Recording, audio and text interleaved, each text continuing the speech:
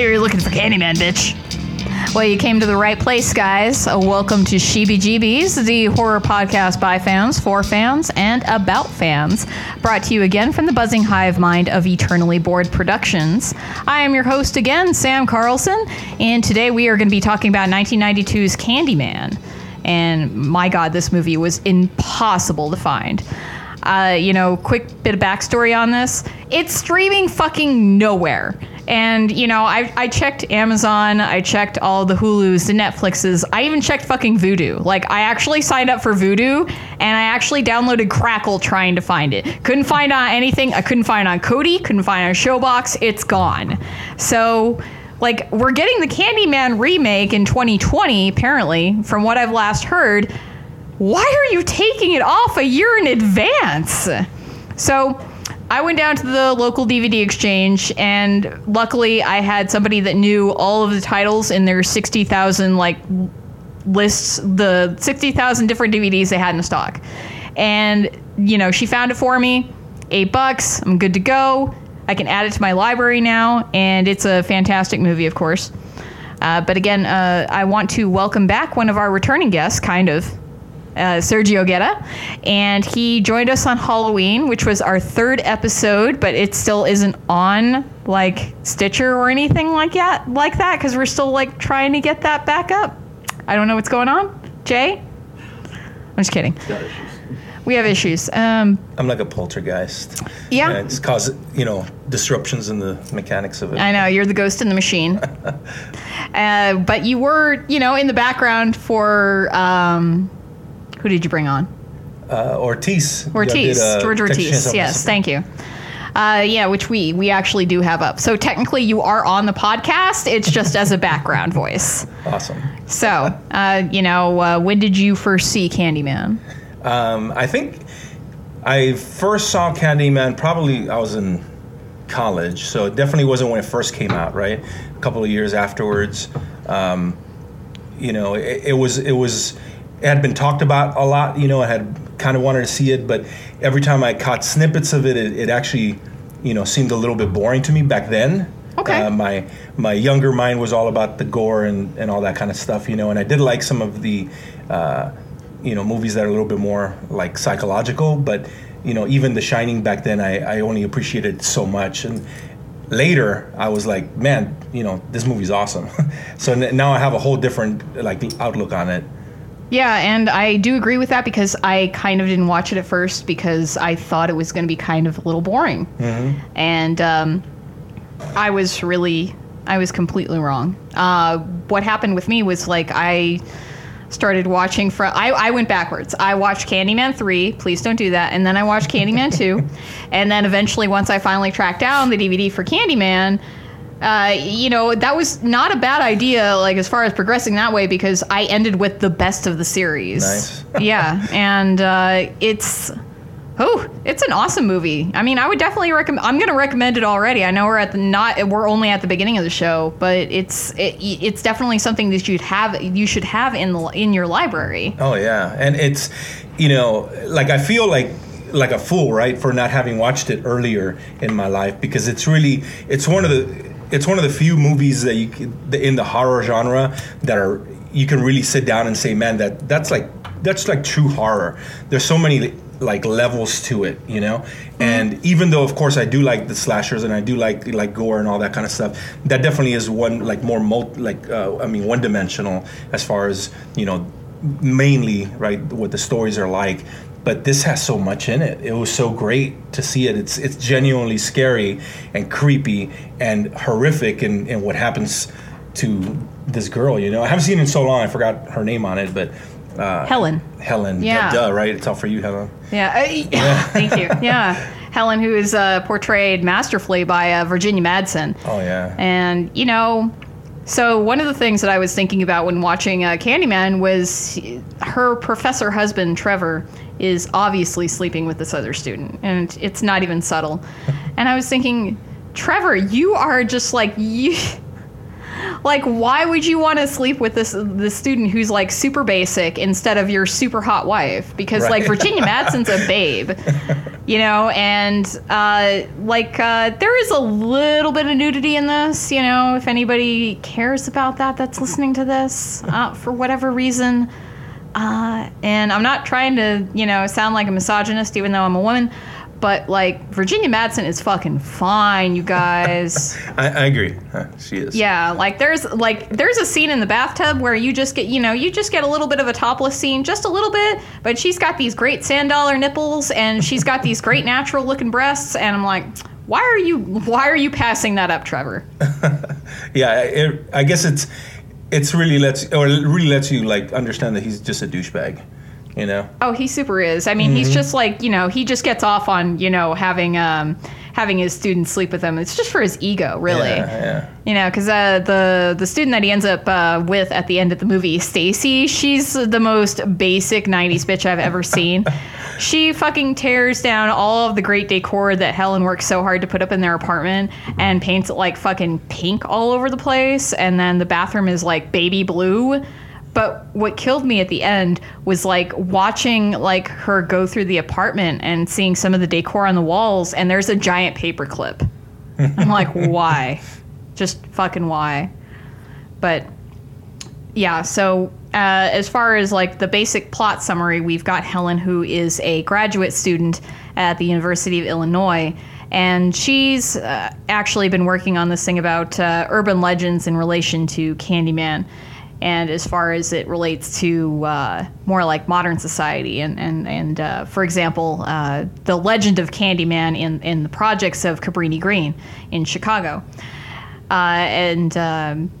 sort of Candyman is kind of like a way, you know, in a larger aspect, kind of like blaming urban legends as a way for modern society to blame the fears that they have on some mythical being. Which, you know, I do kind of agree with. Would you say that we have anything like that today that we're doing currently? Where we're having to place our own fears and whatnot on something else that's bigger, that doesn't, you know, that's kind of doesn't really make sense or doesn't really exist?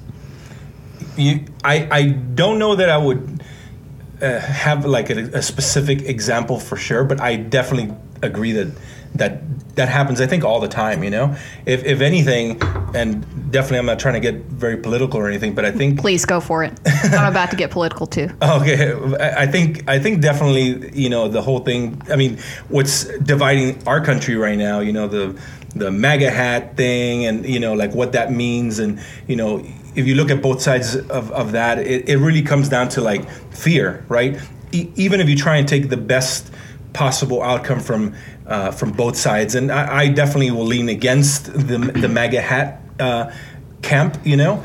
But some of those people, you know, have very valid, good reasons that they believe that you know, let's say our president is doing things for and all that. But it all comes down to basic fear mongering from that side, you know, and sometimes even from the other side, because you want to fight against injustice, but you don't want to automatically make everything a monster, because then you're going to alienate the people that might be willing to listen and might be able to say, you know what, there is a change that needs to be made. And so then on both sides, you end up kind of having like a sort of a Candyman, I guess, if that's the monster. So there are good people on both sides then, right?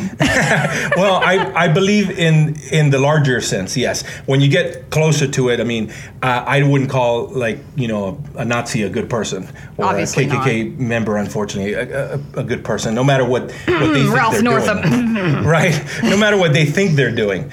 But there's people that have been led to think that, you know, like the MAGA, again, I'm just going to keep calling that as its own the entity. Collective. The collective MAGA, that it's for their own good, or that it's in a way that it's something that's going to help their families, and they may not be able to see that it's damaging other people. And in that way, it's really ignorance, and ignorance you can work on. Willful ignorance you can't work on, and those are the people that I wouldn't consider those good people in any way. Yeah, I definitely agree with that, and I think, you know, for both sides, again, for the right, it's sort of like the libtards, the snowflakes, whatever you want to call them. But then for the left, it's just as bad because it's like Orange Man, bad, and everything that comes out of his mouth, if you're, say, on the left and again willfully ignorant, then you're automatically going to oppose anything that he says without actually taking, without actually thinking of the circumstances involved, like for example, Maduro in Venezuela right now, which. I mean, hey, last I heard, he was a dictator, guys. Yeah. So, I'm just saying. But, I mean, probably Trump is the closest thing we would have to a Candyman. We don't really have anything like that on the left side. Like, we can't really do that with Hillary anymore because, again, she's not running for president, hopefully. Right. Because I think that would be a mistake. I agree on that, too. And, if anything, I think, again... Because we got the politics of things, right? Like of I guess our country right now and everything. But if we're going to keep talking, let's say, about Candyman, right? So what do you do with Candyman? You say his name in front of the mirror, right? And then it's essentially the worst embodiment of your fears comes to life, and it comes and gets you. So in politics, it's kind of the same thing, right? So you say something, I guess I'm going around this the wrong way, but you kind of bring to life whatever you're thinking of one way or another. They do the same thing in Candyman. It's like The Secret. It is like The Secret. It really is. Yeah. And, and there's metaphysical explanations for things like The Secret, and then there's other scientific explanations. And I think people can get lost in the middle of all that stuff sometimes. But but I do believe that it happens, right? So if you're constantly, like you said on the left, if you're constantly, shouting about all the things that are wrong with the world, right, and you don't try and find any common ground with the people that you're against, then that's all that's going to continue to appear in your mirror, just constantly things that validate that belief system, and then you're going to always be fighting, and you'll never be able to get somebody on your side if you're fighting them. Yeah, you're stuck in a perpetual echo chamber. Exactly. And that's that's not really what's going to further any sort of constructive political discussion. I mean, I don't want to bring up abortion again, but, we had that abortion law that was, just passed in New York. And it's like, I don't really want a physician's assistant being able to perform an abortion because I live in San Antonio and some of these physician's assistants are fucking dumb. They went to Career Point. Y'all don't know how to give a fucking thumbs up in a commercial. I sure as fuck don't want you, trying to give me an abortion or anything like that. Again, that's besides the point.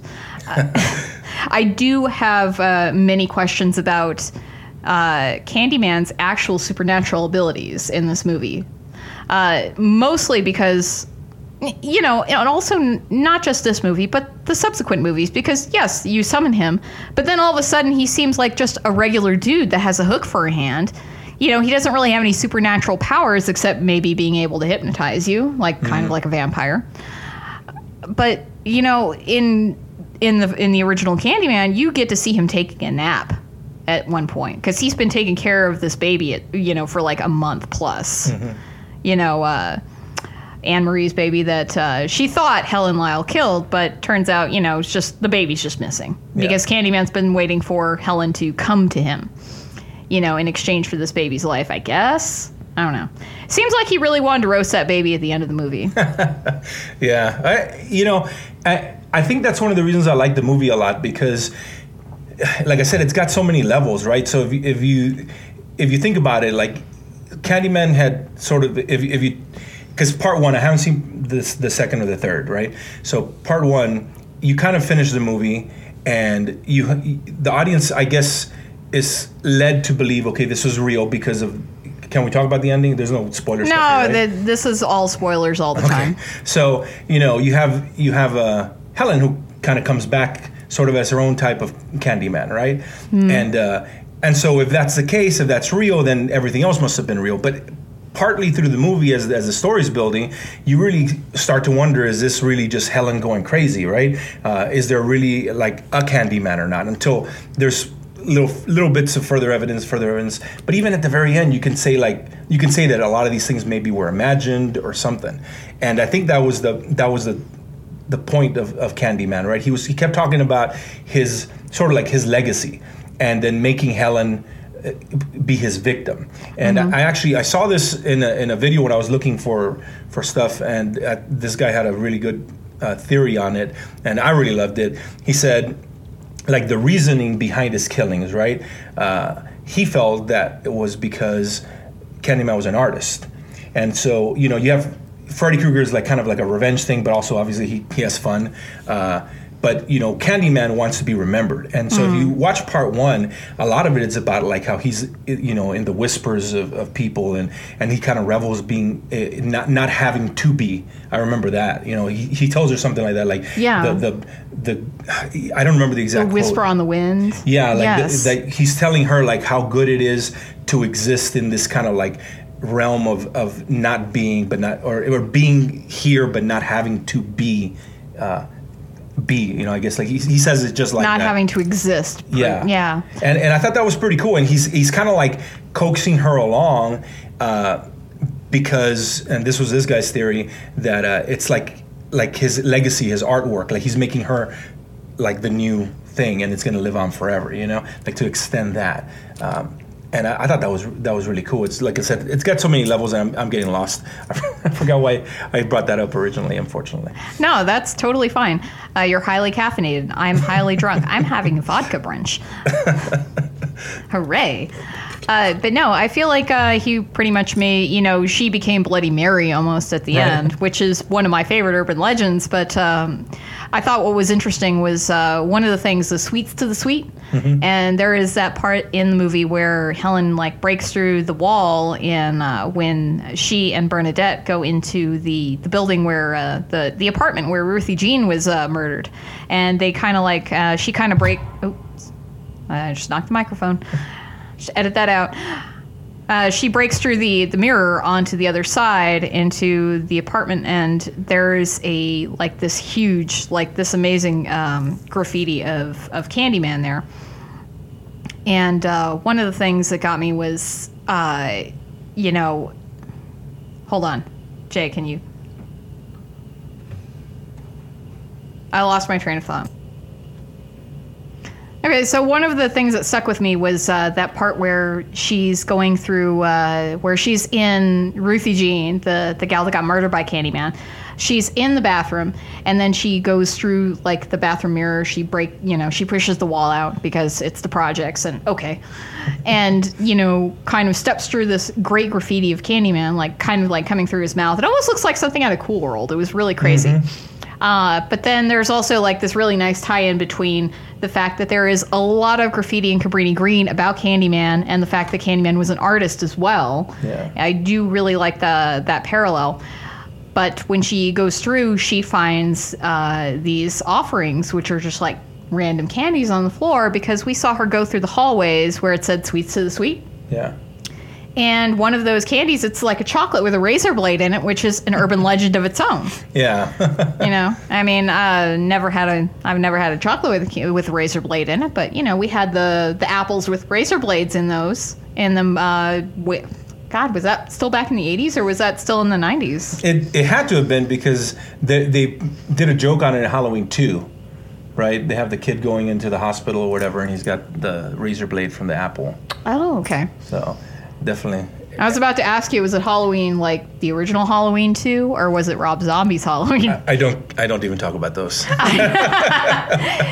Yeah, I know. Yeah. Anybody who's listening to this, we previously had Sergio on for our Halloween episode, but yeah, we'll get that up eventually. It's fine. Anyway, back to Candyman though.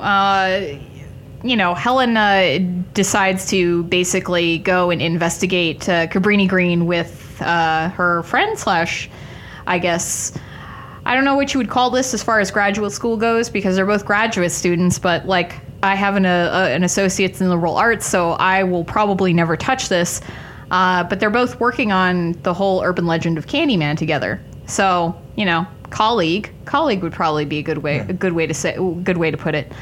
But they go to Cabrini Green in the projects to investigate more about that and ask the people that live there about it. And, okay. Helen is a dumb white bitch. And there are a lot of, fucking white people moments in this movie, and I'm saying that as a fucking white person, you know, because she tells Bernadette, who is a black woman, albeit a light-skinned black woman, and I'm sorry if this is getting racist for anybody, but, you know, she's a light-skinned black woman, and she tells her to dress conservatively, and Bernadette's like, we look like the cops, and Helen's like, no, we don't, and I'm like, Helen, maybe listen to the fucking black person in the car that you're going to Cabrini Green with, where you know there are gangs. You know, I mean, like, I've lived in rougher neighborhoods. You know, I've lived in neighborhoods where it's like you have to make friends with the crackheads to make sure your apartment doesn't get broken into. Maybe listen to her. Right. Yeah, I think, you know, naive would be putting it super lightly for Helen, you know, on some of the things.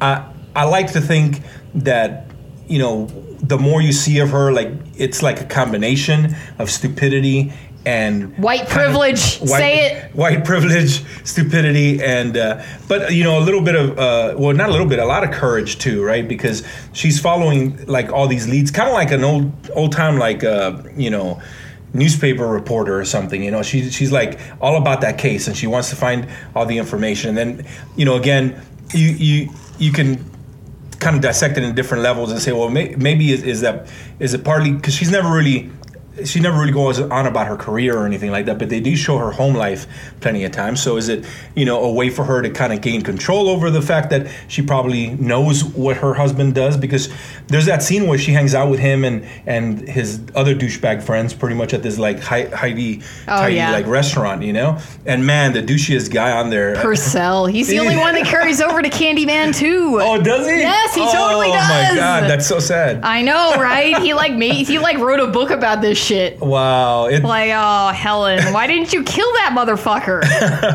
But, you know, it's funny because when you see her in that scene, like, I mean, she's standing her ground, right? Like, so that's the courageous part of it. Like, okay, she wants to get the story. She wants to, you know, whatever. But is it more because she's really about the story for her class and for her career, or is it because it's just her grasping onto something, you know, that she probably already kind of knows is happening? Yeah, I think it's a little bit of both because we do see like her talking to her husband, who is already a professor anyway, and calling him out for kind of stealing her idea about urban legends. And, you know, this is kind of like her way of one-upping him, is actually going to Cabrini Green and interviewing people and talking to the people that are involved rather than Purcell, who was that long-haired douchebag at the dinner, who, you know, pretty much already had written a paper about Candyman 10 years ago from the time that the events take place and, you know, giving us the backstory that we have on him, that Candyman was the son of a slave and he was very talented and prodigious in the arts and, you know, giving us that. But it's just sort of her way of kind of like, she has to, you know, reclaim her power, so to speak. Right. Yeah, and that's why, you know, I do agree that she does a lot of stupid stuff, right? Because it definitely is, you know, a lot of it is very dumb, especially fuck. Yeah. But, you know, but she's got that other, that like, I think that's why I like it, because it's well written up, because there's at least a backing or there's a support for the stupidity, you know? Like, not to go too off the rails, but, you know, I remember the first time I saw, oh man, I'm forgetting the name of it, but Charades. Let's do charades. The charades. Creature with wings that comes out every 29 Jeepers years. Creepers. Jeepers Creepers. God, I don't know how I forgot that. It's 23 years, but I'm just like, I'm saying. So, you know, Jeepers Creepers, I remember the premise of them going back, right? When they see this guy dumping possible bodies into like a chute or whatever, it's like, well, maybe somebody's hurt, maybe we can help him out or whatever, you know. After they had just gotten, you know, almost pushed off the road by that same particular person or whatever, and the dumbest thing to go back there, get off, and then look, and it just continues to be dumb and dumb and dumb, and there's not enough support for it. And there's a lot of that in horror movies, but in here, at least you have that kind of backing it up. That yeah, she's making these stupid decisions, right? But there's a reason for it, and it's not just like, oh, well, she kind of just has to do that so we can introduce you to the monster. It's like there's actually a driving force behind it. I thought that was really, really cool. Yeah, and I mean, I get that for sure, but she's just totally ignorant to her own white privilege. But again, this was this movie is from '92, right. So I think the remake, I really hope the remake focuses more on this, and I think Jordan Peele is definitely the right person to helm it, for sure. But, oh my God, there are like so many fucking white people moments in here. You know, like when she tells Bernadette to dress conservatively, and it's like, yeah, they actually do show up looking like cops compared, you know, it's like, okay, like if y'all want to lay low in the projects, you know, or in a rougher neighborhood, and I'm saying this because I have lived in a rougher neighborhood for the last several years, y'all don't wear no makeup. You don't do your hair.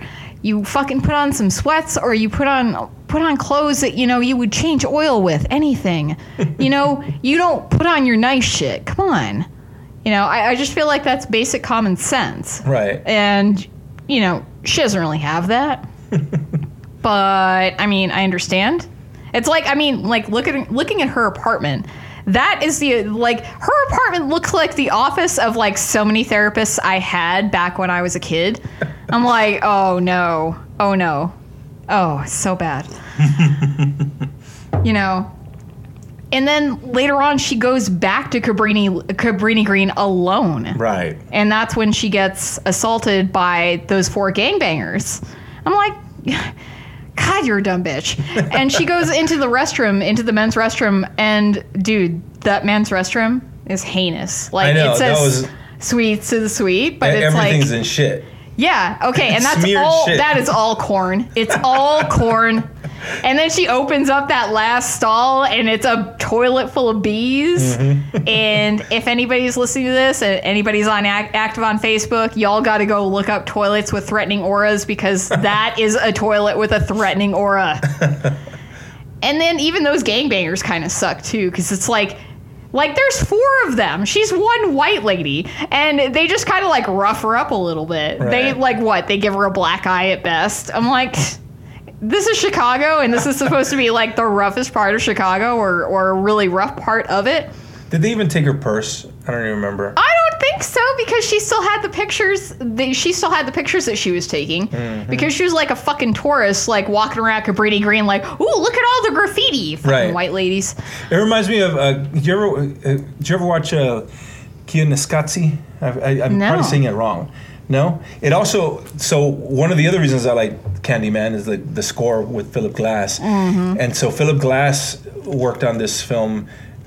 I'm almost sure it's Kiyonisqatsi. But I could be pronouncing it wrong. He's an amazing composer. Looking at all of his credits, it's crazy. Yeah, I love it. Like, he definitely is more of a like mood composer, right? Than more like thematic people, like, you know, Williams and stuff, you know, that did like Star Wars and all the old good 80 movies.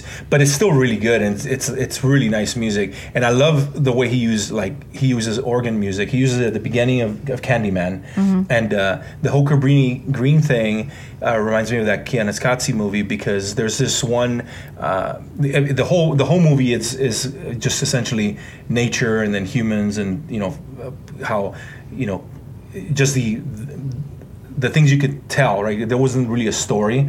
It just you watch how industrialization kind of like changes the landscape, and where it goes awry, and then how it could get better, right?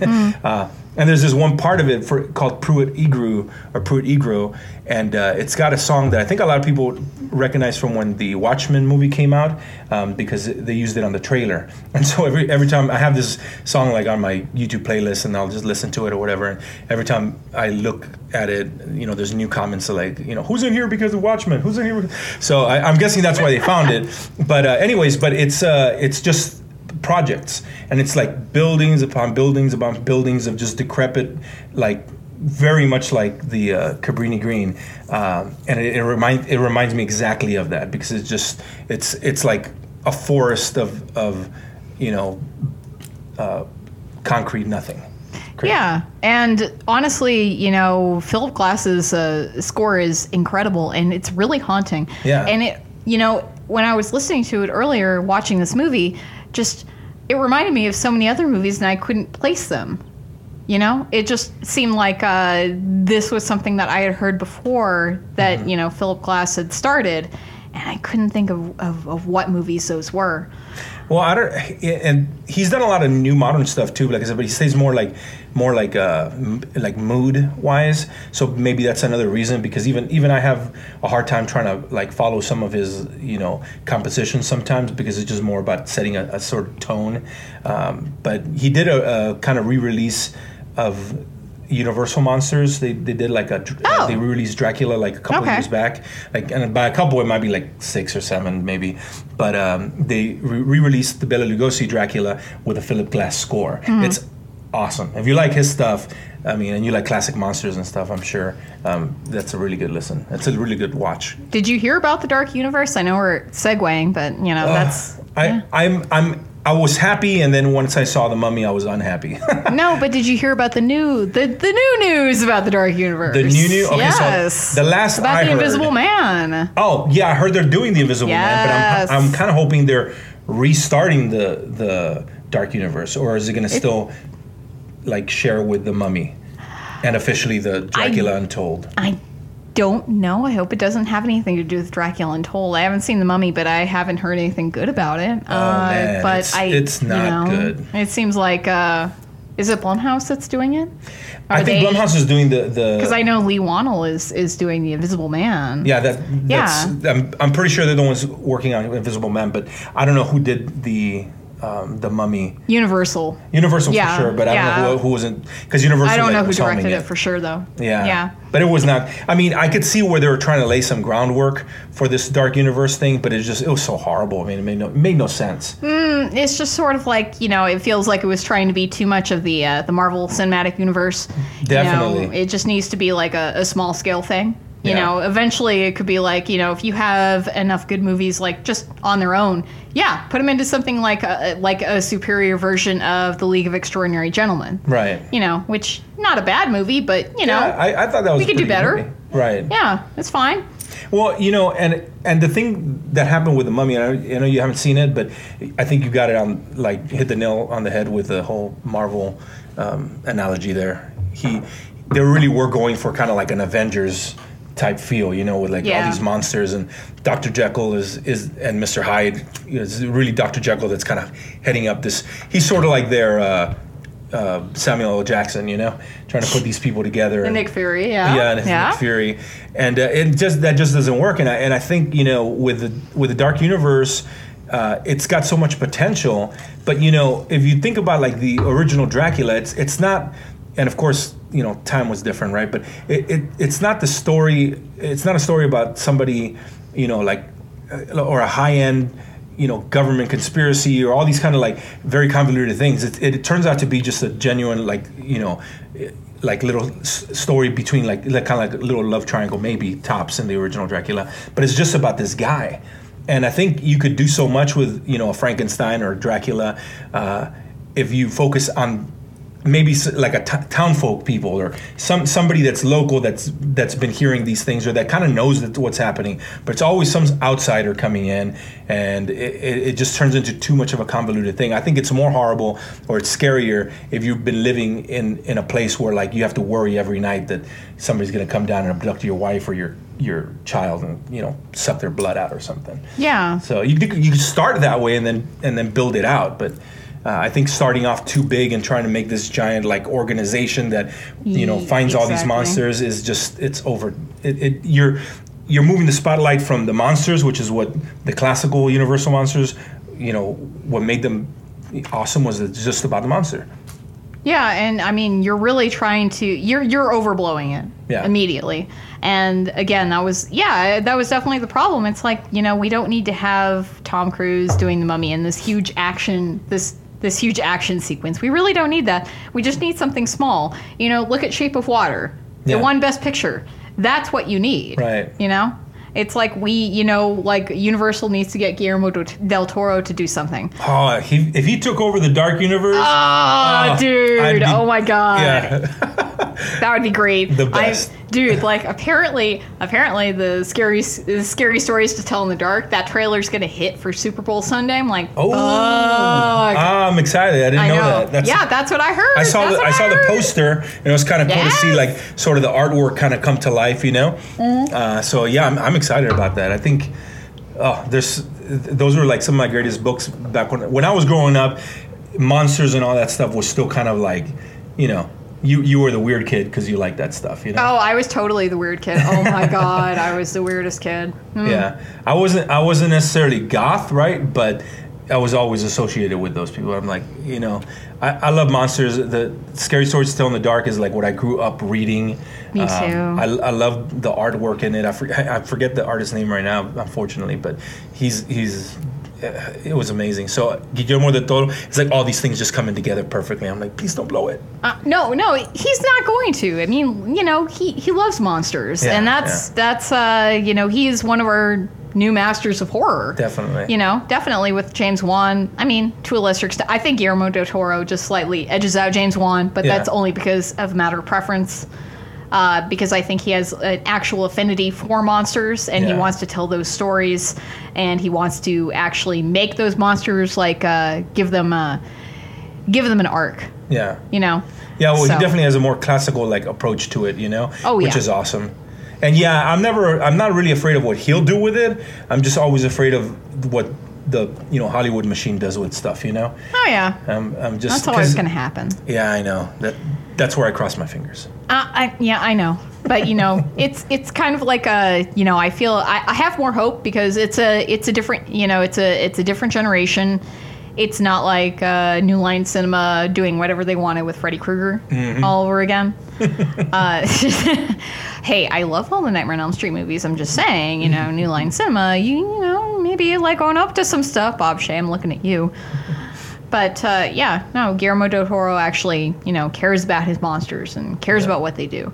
And I'm really looking forward to that. I really just hope that they have the one story that I care about is the gal with the ribbon around her neck. Oh, yeah. And she unties it and her head falls off. I just want that. That's all I want. That's the only one I actually remember. But I read all of those. I read all of those books growing up. Yeah. And it would be nice to see kind of something like that come together for, our 80s and 90s horror monsters like Candyman, but also, like Jason, Freddy, anything like that. If we could all kind of like come together as one, guys, we could all make a lot of money and we could all make a lot of happy horror fans. Right. I mean, as far as the Dark Universe goes, I don't know where Candyman would sit. Yeah, I don't know. As a parallel. If they, yeah.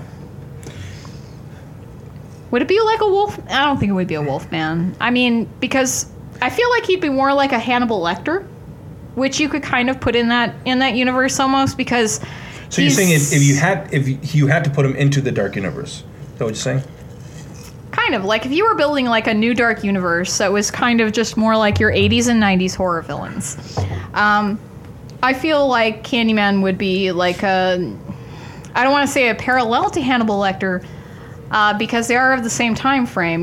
Silence of the Lambs was only 91, and then Candyman's 92. But, Candyman has a lot of the same elements that Hannibal does. Tony Todd is extremely charismatic. Right. And so is Anthony Hopkins. And they give off that vibe of like, it's sort of like almost seduction, but also they're probably going to kill you, but maybe not. It's very romanticized, though. But again, I think that lends itself to the mood of the fact that it was, Candyman was adapted from that short story from Clive Barker. Right. And all of his, his works are very romanticized. Yeah. He might have been kind of like almost our predecessor to Guillermo del Toro. Yeah. In a way. He's just gorier. Yeah. I don't know. I think. Definitely, it's a ghost story as far as like basically, right? Like Candyman is, but it does have that like romanticized. I guess maybe I'm talking about Dracula too much, but it kind of reminds me of Dracula also because Dracula kind of like lures his victims in with like charm and all that kind of stuff. I mean, or at least he's got that same type of presence, right? You wouldn't qualify the same. I mean, Candyman or Dracula's like presence the same as like. Jason Voorhees or Freddy Krueger, they have a presence, but it's not like the same. Those guys you see and you run. Dracula and even Candyman before he reveals his hook, people were drawn to, Like I don't think anybody would be drawn to Freddy Krueger. No, absolutely not. Right. You know, and I mean, like I'm thinking back, I'm like, no. I've seen all the Nightmare on Elm Street movies many times, and I've analyzed them over and over. No. Yeah, not even as a human. And so I think that's the thing. So I don't know. I don't know if it was a new Dark Universe, you know. Would you say it would be Hannibal Lecter, or would you say it would be Candyman as far as the Dracula goes? I think really I would like it to be Candyman.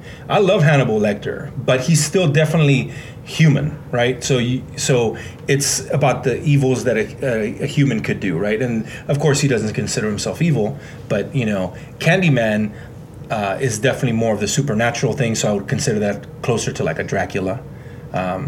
He you know, like you said, kind of hypnotizes, you know, people, Helen, and then there's the cerebral thing, like, you know, Hannibal Lecter, because again, you don't know if she's going crazy, and he knows he's framing her. I mean, literally, like he undoes her, like, you know, chains and stuff, pretty much, so that it looks like she killed somebody else. And I don't know, I think it's pretty awesome, but I would guess closer to Dracula than Hannibal Lecter.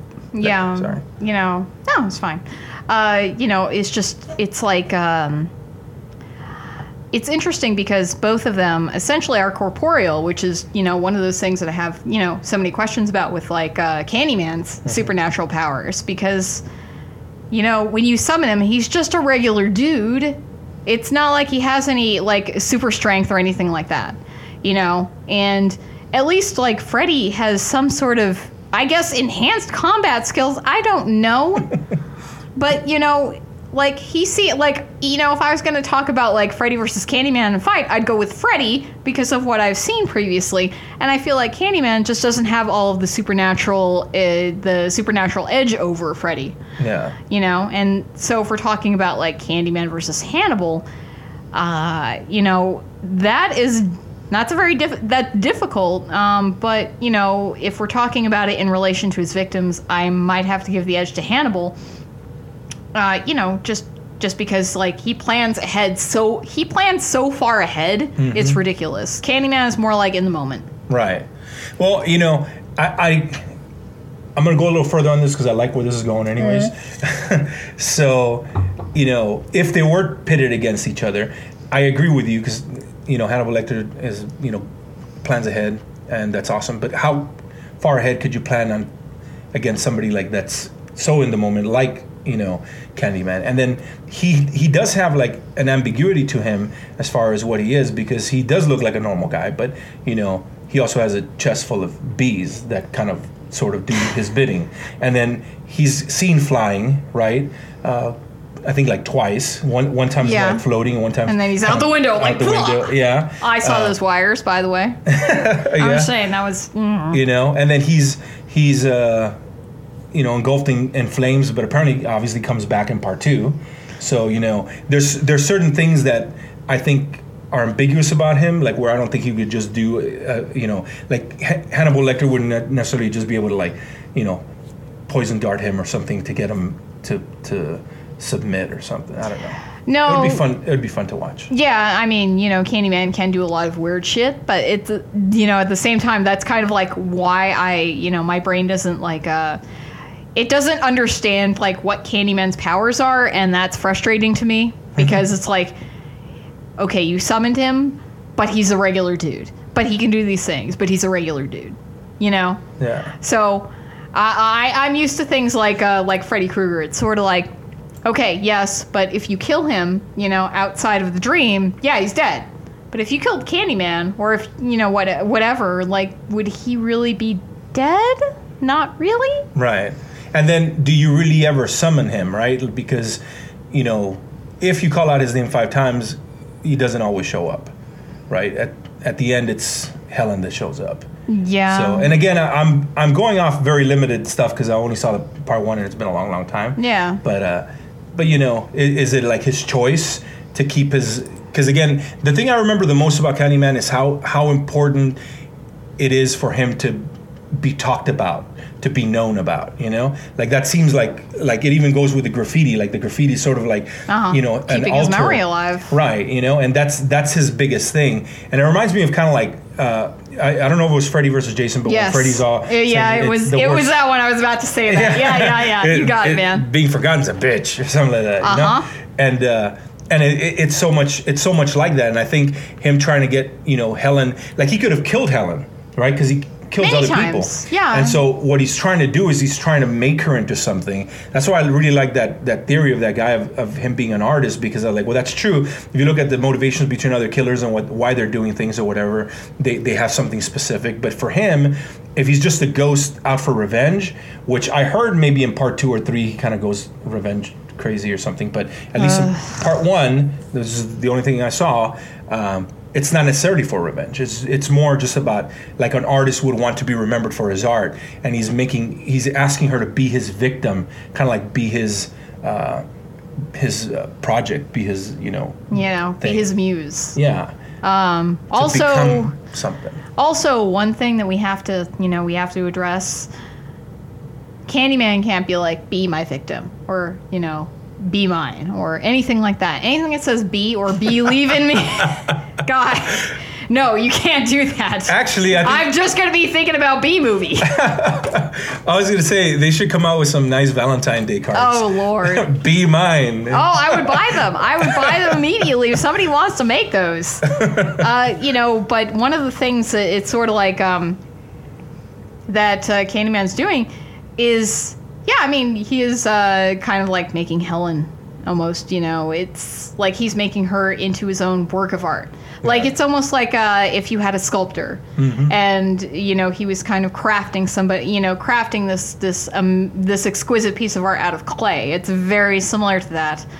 But his motivations made more sense in the first one. I know you haven't seen the other ones, but... the fact that he wanted to be remembered, that makes more sense, not just from his own personal experiences and, how he was put to death and whatnot and wanting to live on as a legend. It does make sense from an artist's perspective.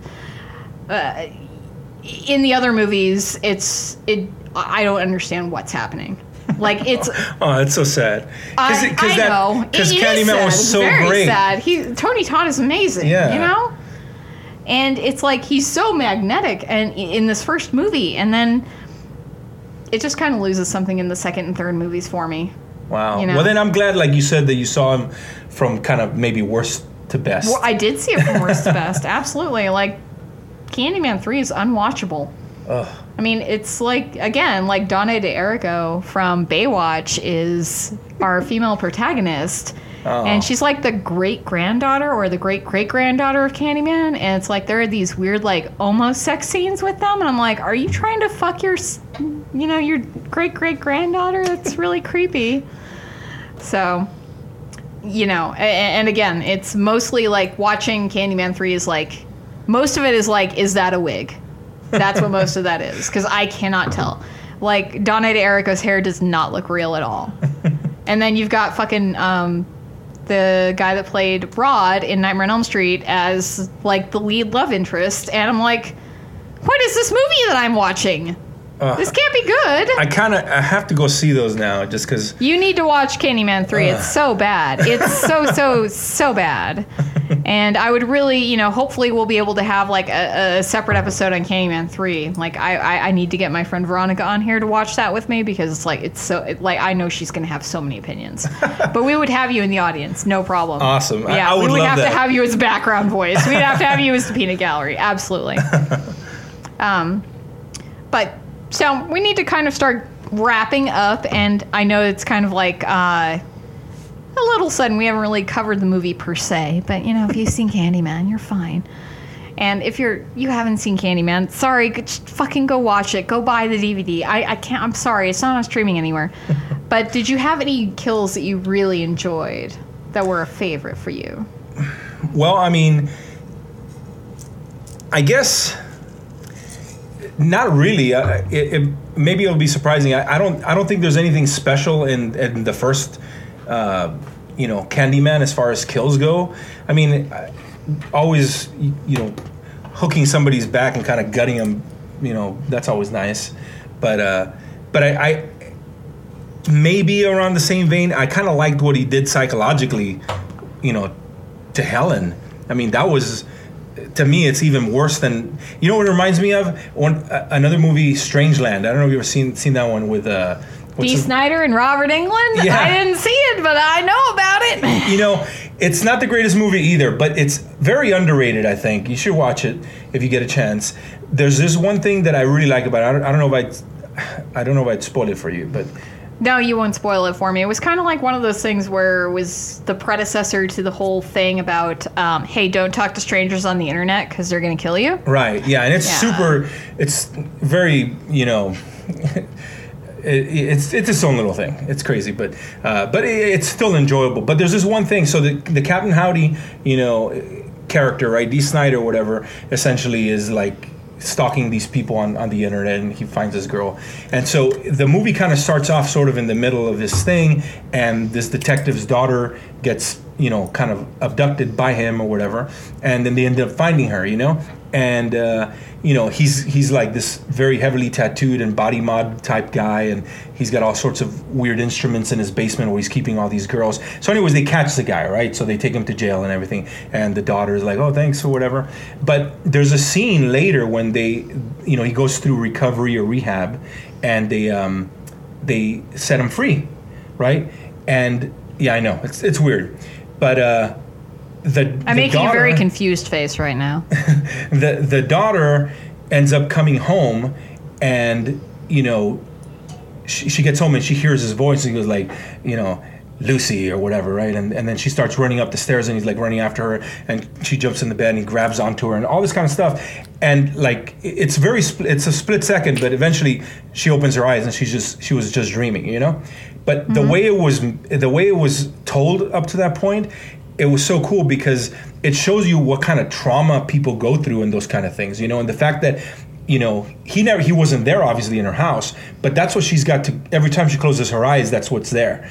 And with Candyman, it was kind of the same thing, you know, the things that he was doing to Helen, to me, were more impactful than any kind of kill in that movie, you know, because he totally transformed like her view of her life, and she was genuinely scared and just completely, you know, crazy sort of towards the end. And when the time came where she had to make a very, you know, very real decision about, you know, the baby, I mean, she burnt to death pretty much to save him, you know, so she's still kind of like one out sort of, you know, but I really like that more than the kills, because like I said, the kills weren't really anything spectacular to me.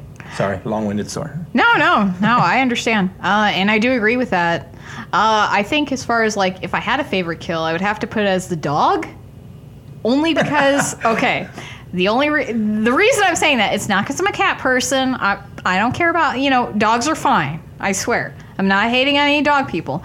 The reason I think that is because it was like, Helen woke up after her first encounter with Candyman. She was covered in blood. And I was like, wow, this suddenly escalated very quickly. And it's like, you know, Anne Marie is screaming because, you know, her son is like, who knows the fuck where, this dog's decapitated. Helen's covered in blood. And, you know, that really just ratcheted up the suspense like a lot for me. And at that point, it was kind of like, that was one of those, that was the part where Helen went from having any sort of white privilege to be like, nah, you're just a fucking serial killer. Right. And, you know, I mean, I'm not saying that Helen's a racist, but it's like, it seems like she was like mostly targeting black people, and that dog was mostly black, so... So maybe. Oh, man, I'm going to get so many flames on the internet for this. Nobody listens. It's fine. No, that's really when the movie, like, that's where all that prep work, you know, pays off. Because after that, it's like, it shows you how quick your life can just go crazy. Yeah, and then Helen is in an institution for a month, fucked up on Thorazine, and she doesn't even realize it until somebody has to tell her. Yeah. It's crazy, and, like, all this time has passed, and she's lost all sense of it. Yeah. So it's awesome. That's what I'm saying. It's got so many levels. I love that movie. Yes, it's fantastic. You know, I'm very glad that I found the DVD and that I purchased it, because I will definitely go ahead and rewatch this multiple times. But I'm looking forward to Jordan Peele's interpretation of it for sure. Do you have any sort of ideas for characters that could play Candyman?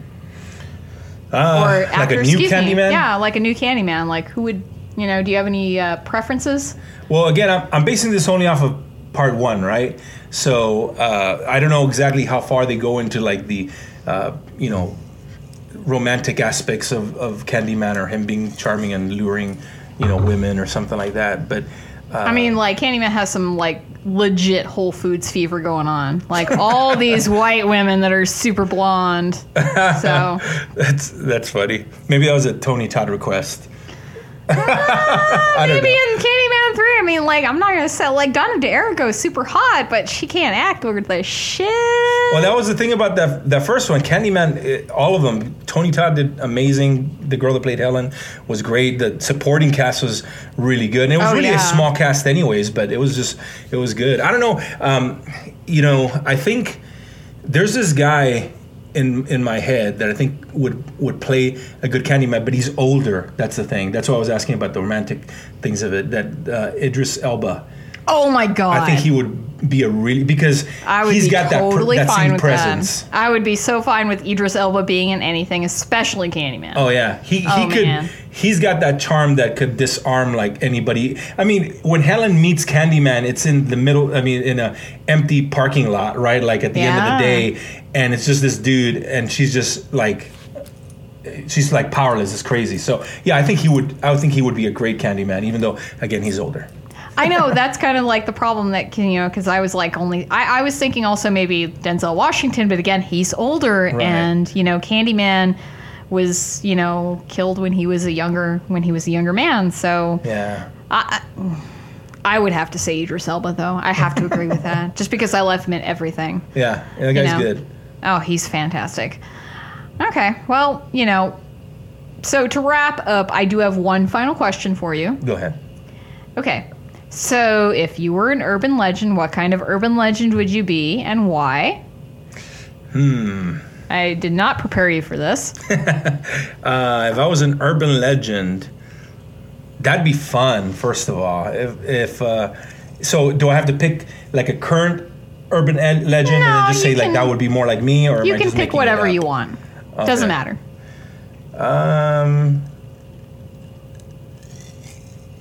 I don't know. I guess, it'd be fun if there was an urban legend about if any time you sat down to watch a scary movie or horror movie by yourself in the dark, this weird Mexican guy would, appear behind you, scare the shit out of you. So you'd just be yourself. Yeah. Okay. It would be me with, complete accessibility to anybody's home at any time. It'd be like you with the IMDb knowledge. Yeah. Oh my God. All of a sudden I'd be sitting at home and, there's just some thing pops up on my phone like ding, Stephanie's about to watch, Candyman. And I'll be like, I'll be right back, guys. I got work to do. That's actually that's very apt, because essentially that's what Candyman has to do, because it's like if anybody summons him in a mirror, he has to show up.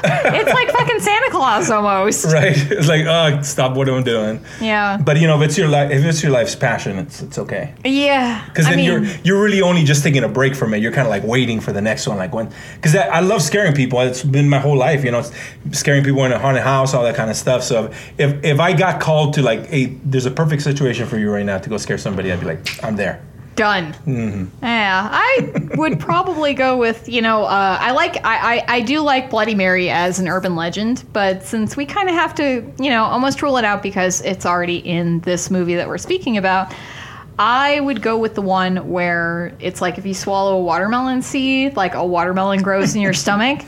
But I would like to cross that over with like Little Shop of Horrors, kind of, and sort of make like Audrey 2 grows out of your stomach. That would be great. I'd be totally fine with that. But it's a little weird. Yeah. So it works. Audrey 2's head would be like your head grows out of there. That's your urban legend. I was thinking out of my womb, but okay, that works. Yeah. So I know we're both gonna recommend the movie, obviously. Right. Definitely. Yeah. But tell us what you're doing right now and pimp out that social media. Right, I'm bad at that. So yeah, I'll do that promote first yourself, please. I'll do that first because I forget. So I have an Instagram. I think it's Sergio Guerra FX. If you look me up on Facebook, I think it's the same thing. So I'm trying to post more stuff. But anyways, right now I'm working more on like collector stuff. Got a couple of films.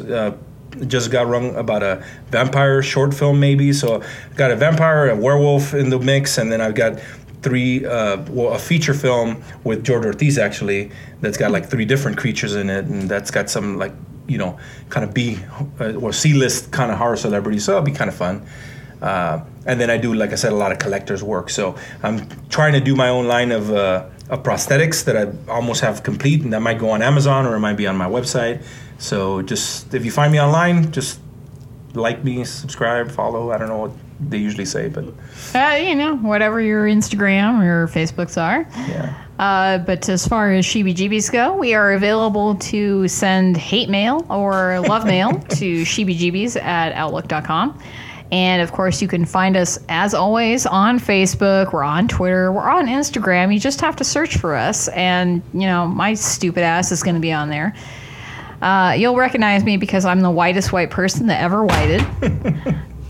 And Jay just like dropped something. So good job, man.